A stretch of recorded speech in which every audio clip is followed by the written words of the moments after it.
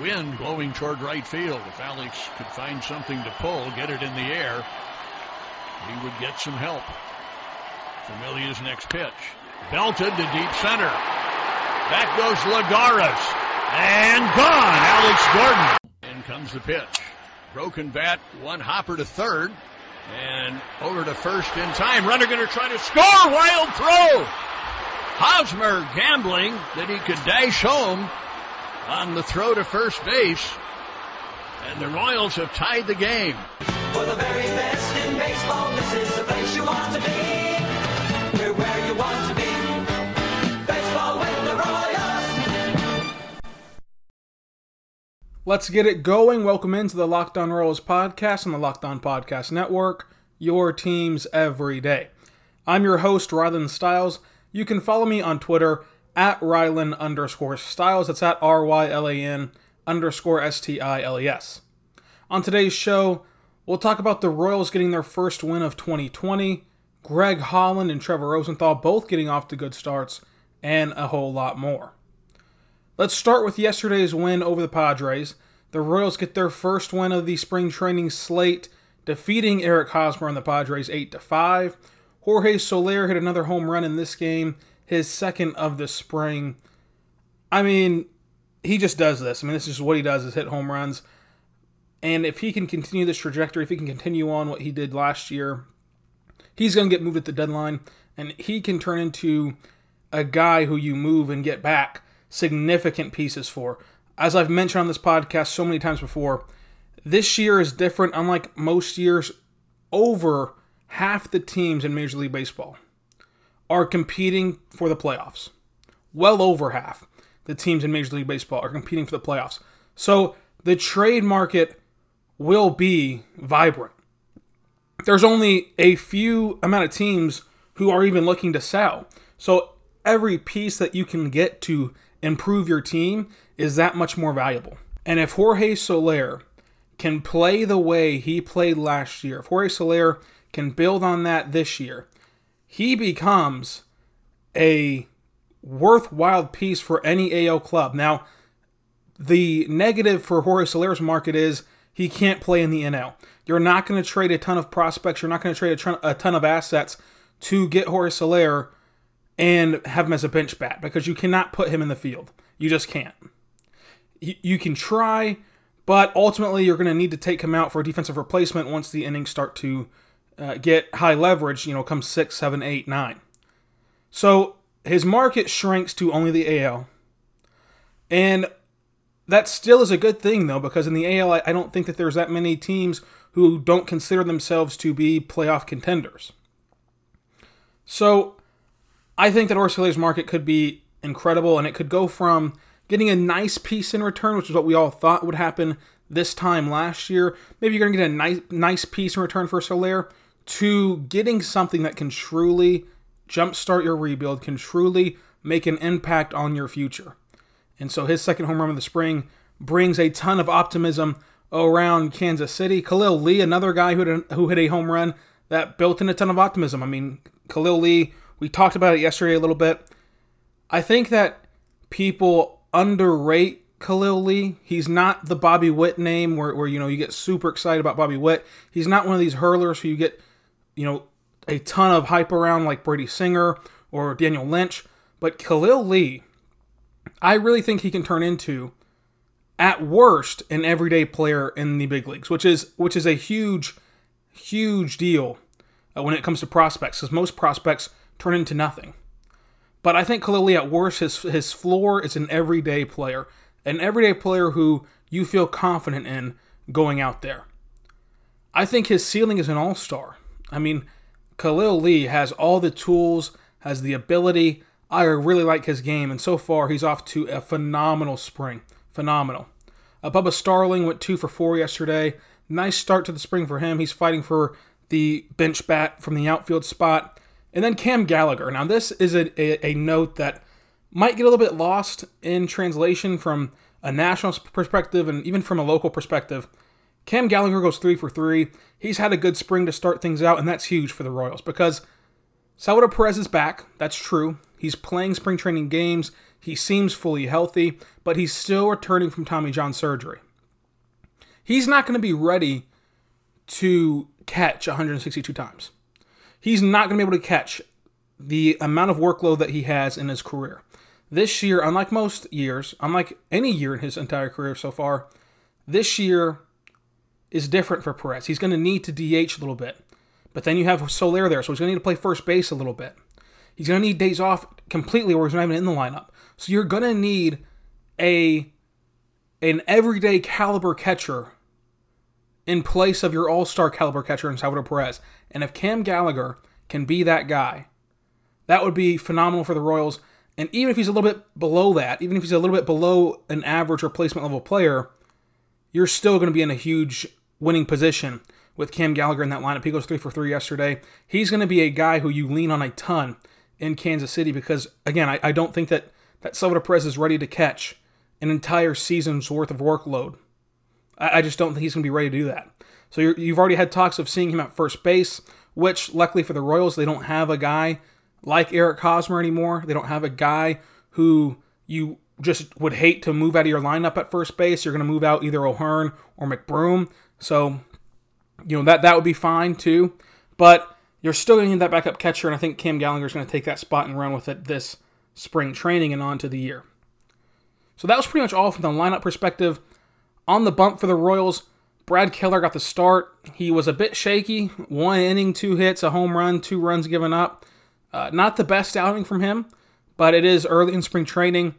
As I mentioned on the podcast where I talked about how to watch spring training games, most of the time these pitchers aren't really trying to get outs. As weird as that sounds, they're not trying to maneuver the lineup perfectly. They're just trying to work on different pitches and see what works and what doesn't work. And most of the time pitchers go out there and only throw one pitch to see how effective it is against live hitting.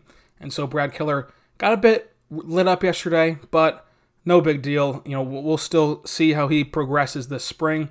Steven Woods Jr. is a guy who, of course, we've talked about on this podcast a ton when he was drafted in the Rule 5 draft, and after his first outing this spring, he's looking to make the jump from A-ball to the major leagues. Of course, he'll have to be on the Royals major league roster for the Royals to retain him. If they try to send him down, he will be returned to Tampa Bay. After an amazing first outing, he looked pretty solid on Monday. I mean, that's the best you can say about Steven Woods Jr. from listening to it on the radio. Obviously, you don't get to see what actually happened. But he went 2 innings, gave up 1 run, and it sounded like he ran into a ton of bad luck. A chopper got through the infield. A couple ground balls got through. I mean, it sounds like he got into some bad luck, some bad situations that caused that to happen. But Steven Woods Jr. is someone I'm very high on and is someone that I cannot wait to see perform at the big league level. I think his curveball is one of the best on his pitching staff, and I cannot wait to see how he progresses. And again, a fascinating story to move from A-ball to the major leagues. And then the last 2 pitchers I want to talk about today are 2 of the biggest surprises, 2 of the best surprises, 2 of the most interesting players. First off, Josh Stowmont, and he had a great outing his first time out, and you thought, okay, maybe he's turning the corner. But his problem has always been consistency. His problem has always been duplicating what he does well. It's always been taking that next step and being consistent. So after his great outing, he turns around and turns in an electric one. 1 inning, 1 strikeout, 1, 2, 3, and then he was done, sitting at around 100 miles per hour at least. I mean, if you can get Stowmont to perform consistently and perform with control of his pitches, he's going to be a guy who you can put in that closer role, who can develop to be that next lockdown bullpen guy who you can throw in at any high leverage situation and feel like you can get out of it. Because if you can control over 100 miles per hour on your fastball and have any sort of break on a secondary pitch, you are automatically one of the hardest pitchers to hit in baseball. And so I love what Josh Stowmont's doing, and I hope that this continues past his first 2 starts in spring training. And then Greg Holland goes 1, 2, 3 in his 1 inning of work, matching Trevor Rosenthal. I talked yesterday about how Trevor Rosenthal kind of put the pressure on Greg Holland, kind of set the tempo for Greg Holland, 2 guys who are reclamation projects trying to make it back to the big leagues. And Greg Holland answered the call. 1-2-3 inning, looked good. Was working on his slider, was working on his curveball. Looked pretty good out there according to everyone who saw it. Sounded good on the radio. Greg Holland will be a guy who you really want to follow and watch. Wearing number 35 this year. It's a good story. Like I mentioned whenever he was drafted, the nostalgia factor, the selling tickets factor for him, because you're going to want to go see Greg Holland, one of the last vestiges of the World Series team. It's a good story. He's off to a good start. I think that he makes the club. I think he's in the bullpen on opening day. So after the break, we'll talk about Keith Law's top 100 prospect list and preview today's game against the Rangers. So Keith Law, now of The Athletic, debuted his top 100 prospects. He was formerly of ESPN.com, one of the biggest names in terms of prospect guys who do a lot of scouting and do a lot of following prospects and ranking prospects, and a guy that's really respected around baseball for his prospect knowledge. A bit of a jerk, a bit of a jerk personally, but in terms of his prospect knowledge, he usually gets these things right. Obviously, prospects are the hardest thing to talk about, and so you're going to get a ton wrong.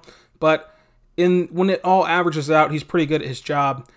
Daniel Lynch for the Royals now. We're just going to talk about the Royals that he has on his list. He only has 2. First off, Daniel Lynch is ranked 13th on his list, the second best left-handed pitcher on his list. Daniel Lynch, someone who a lot of fans are excited about, and I'm very high on Brady Singer, but I understand the anticipation, I understand the hype, I understand the excitement around Daniel Lynch, and as does Keith Law. And then his second Royal is Bobby Witt Jr. He has Bobby Witt coming in at 47th, the number 2 overall pick in 2019. I think Bobby Witt Jr. is going to climb up the prospect top 100 list as he progresses. Obviously, you do not want to give him a ranking too fast, too soon. Only got drafted in 2019. Number 2 overall pick, though. Many believe he's going to be the best prospect the Royals have ever drafted, or some believe it's going to be the best prospect since George Brett. That's been long reported since he was drafted. I love his potential. I love his upside. I love what he brings to the Royals, and he can be one of those guys who put the Royals on the map. A young prospect who has the charisma, who has the ability to transcend baseball and become a star off the field. I think that he's one of the rare breeds that can do that with his athleticism, with his playing ability. And I think that he's a guy who could also take that next step and want to get out there and want to market himself. Say what you want to about Alex Bregman, but outside of the cheating scandal, he has done a good job of making a YouTube channel and going out and doing interviews and calling up Barstool and just doing these things to get himself out there. And I think that Bobby Witt Jr. could do that as well. He just seems like that kind of guy who would be interested in it. And the hype around Bobby Witt Jr. around Kansas City is going to be massive. And I've already talked about this on a couple episodes ago. But when it comes time that he's knocking on the door of the big leagues, when it comes time that everyone knows his name, when it comes time to call him up, the hype around that day, the hype around Bobby Witt Jr. Day, his Major League debut, will be enormous. And it will be the most hype we've ever seen at Kauffman Stadium. It'll be bigger than Eric Hosmer Day. Way bigger. Now, that was a huge deal. For those of you who might not remember, Eric Hosmer Day was a huge deal around Kansas City.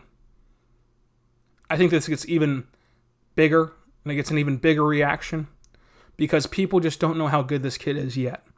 But he is phenomenal, and I cannot wait until his career progresses enough to where we do see him in Kansas City. So let's preview today's game against the Rangers. Of course, it comes on at 2:05 Central Time. Radio only today, but a ton of regulars are in the lineup for the Royals today against the Rangers. Of course, as I mentioned, in spring training, you're going to get a ton of regulars whenever you're playing at home, and obviously playing the Rangers at Surprise, Arizona, where you share a complex with them, you're going to still be at home.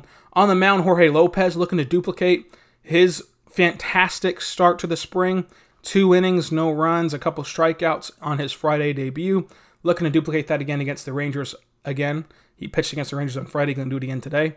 In terms of the lineup, you're going to have Merrifield, Lopez, Dozier, McBroom, O'Hearn, Isbell, and on down the list. Of course, the only regulars in that list for the Royals is going to be Merrifield, Lopez, Dozier, McBroom, O'Hearn. O'Hearn and McBroom fighting for that first base job. One of them is going to turn into a regular, and then you have Nicky Lopez, Dozier, and Whit Merrifield. Pitching today, the biggest name, the most important name is Trevor Rosenthal. He'll be pitching today out of the bullpen. Chance Adams, another guy fighting for that bullpen spot, which we previewed last week. He's going to go again today after getting rocked in his first start on Friday. His first appearance on Friday. See if he can bounce back. But Trevor Rosenthal, of course, the one that you're really going to pay attention to outside of Jorge Lopez on the mound for the Royals today. So that's previewing today's game. I also want to talk about a Locked On Royals Fantasy Baseball League. So I want to put together a fantasy baseball league for all of you listeners out there. Shout out to everyone who supported this podcast so far. The fastest growing Kansas City Royals podcast on the market right now. The only everyday Royals podcast on the market right now. The support has been phenomenal, especially as if you consider the fact that we're battling the Chiefs coverage after they won a World Series. We're battling the offseason of baseball, but we're back now and it's baseball season. I want to interact with you guys a little bit more. So I'm going to put together an ESPN Fantasy Baseball League that I want all of you to be able to be a part of. And so if you follow me on Twitter, mention me over there, DM me over there, get in contact with me on Twitter, and just say that you're interested. Give me your ESPN email address so I can invite you to the league. The draft will be March 24th, so you have time to set your schedule. You have time to enter the league. You have time to get everything ready. We'll have it on March 24th. It's a little bit late, but that's because I want to see this league not only fill up, but also be able to draft guys who obviously aren't injured. There's nothing worse than having the draft right now, and then next week in spring training, a guy's out for the season that you spend a high pick on. So I like to do my drafts for every fantasy sport as close to the season as possible. So I think this will be a fun way to interact with fans and have a week-long thing where we're always interacting, always talking about fantasy baseball and competing over there. At the end of it, there will be a bit of a prize that we'll talk about when it gets closer to the end of the fantasy baseball year. But feel free to join that. Mention me on Twitter, DM me on Twitter, follow me on Twitter to get in contact and get started on that. We also have a new fantasy baseball show on the Locked On Podcast Network, which is great. You can go over there, check it out for all your fantasy baseball needs and fantasy baseball advice and insight. So thank you all for listening to the Locked On Royals podcast on the Locked On Podcast Network, your teams every day. Subscribe to the show wherever you get your podcast. Leave a review on iTunes, preferably 5 stars. Send me your spring training observations on Twitter. What do you like about spring training so far? Who's impressed you? Who hasn't impressed you? Over on Twitter at Rylan_Styles. It's at RYLAN_STILES. On tomorrow's show, we will recap the Rangers game and also preview a huge Wednesday slate for the Royals. There's a ton going on tomorrow that you're going to want to come back for and listen to. So be good and be good to one another. This has been the Locked On Royals podcast on the Locked On Podcast Network.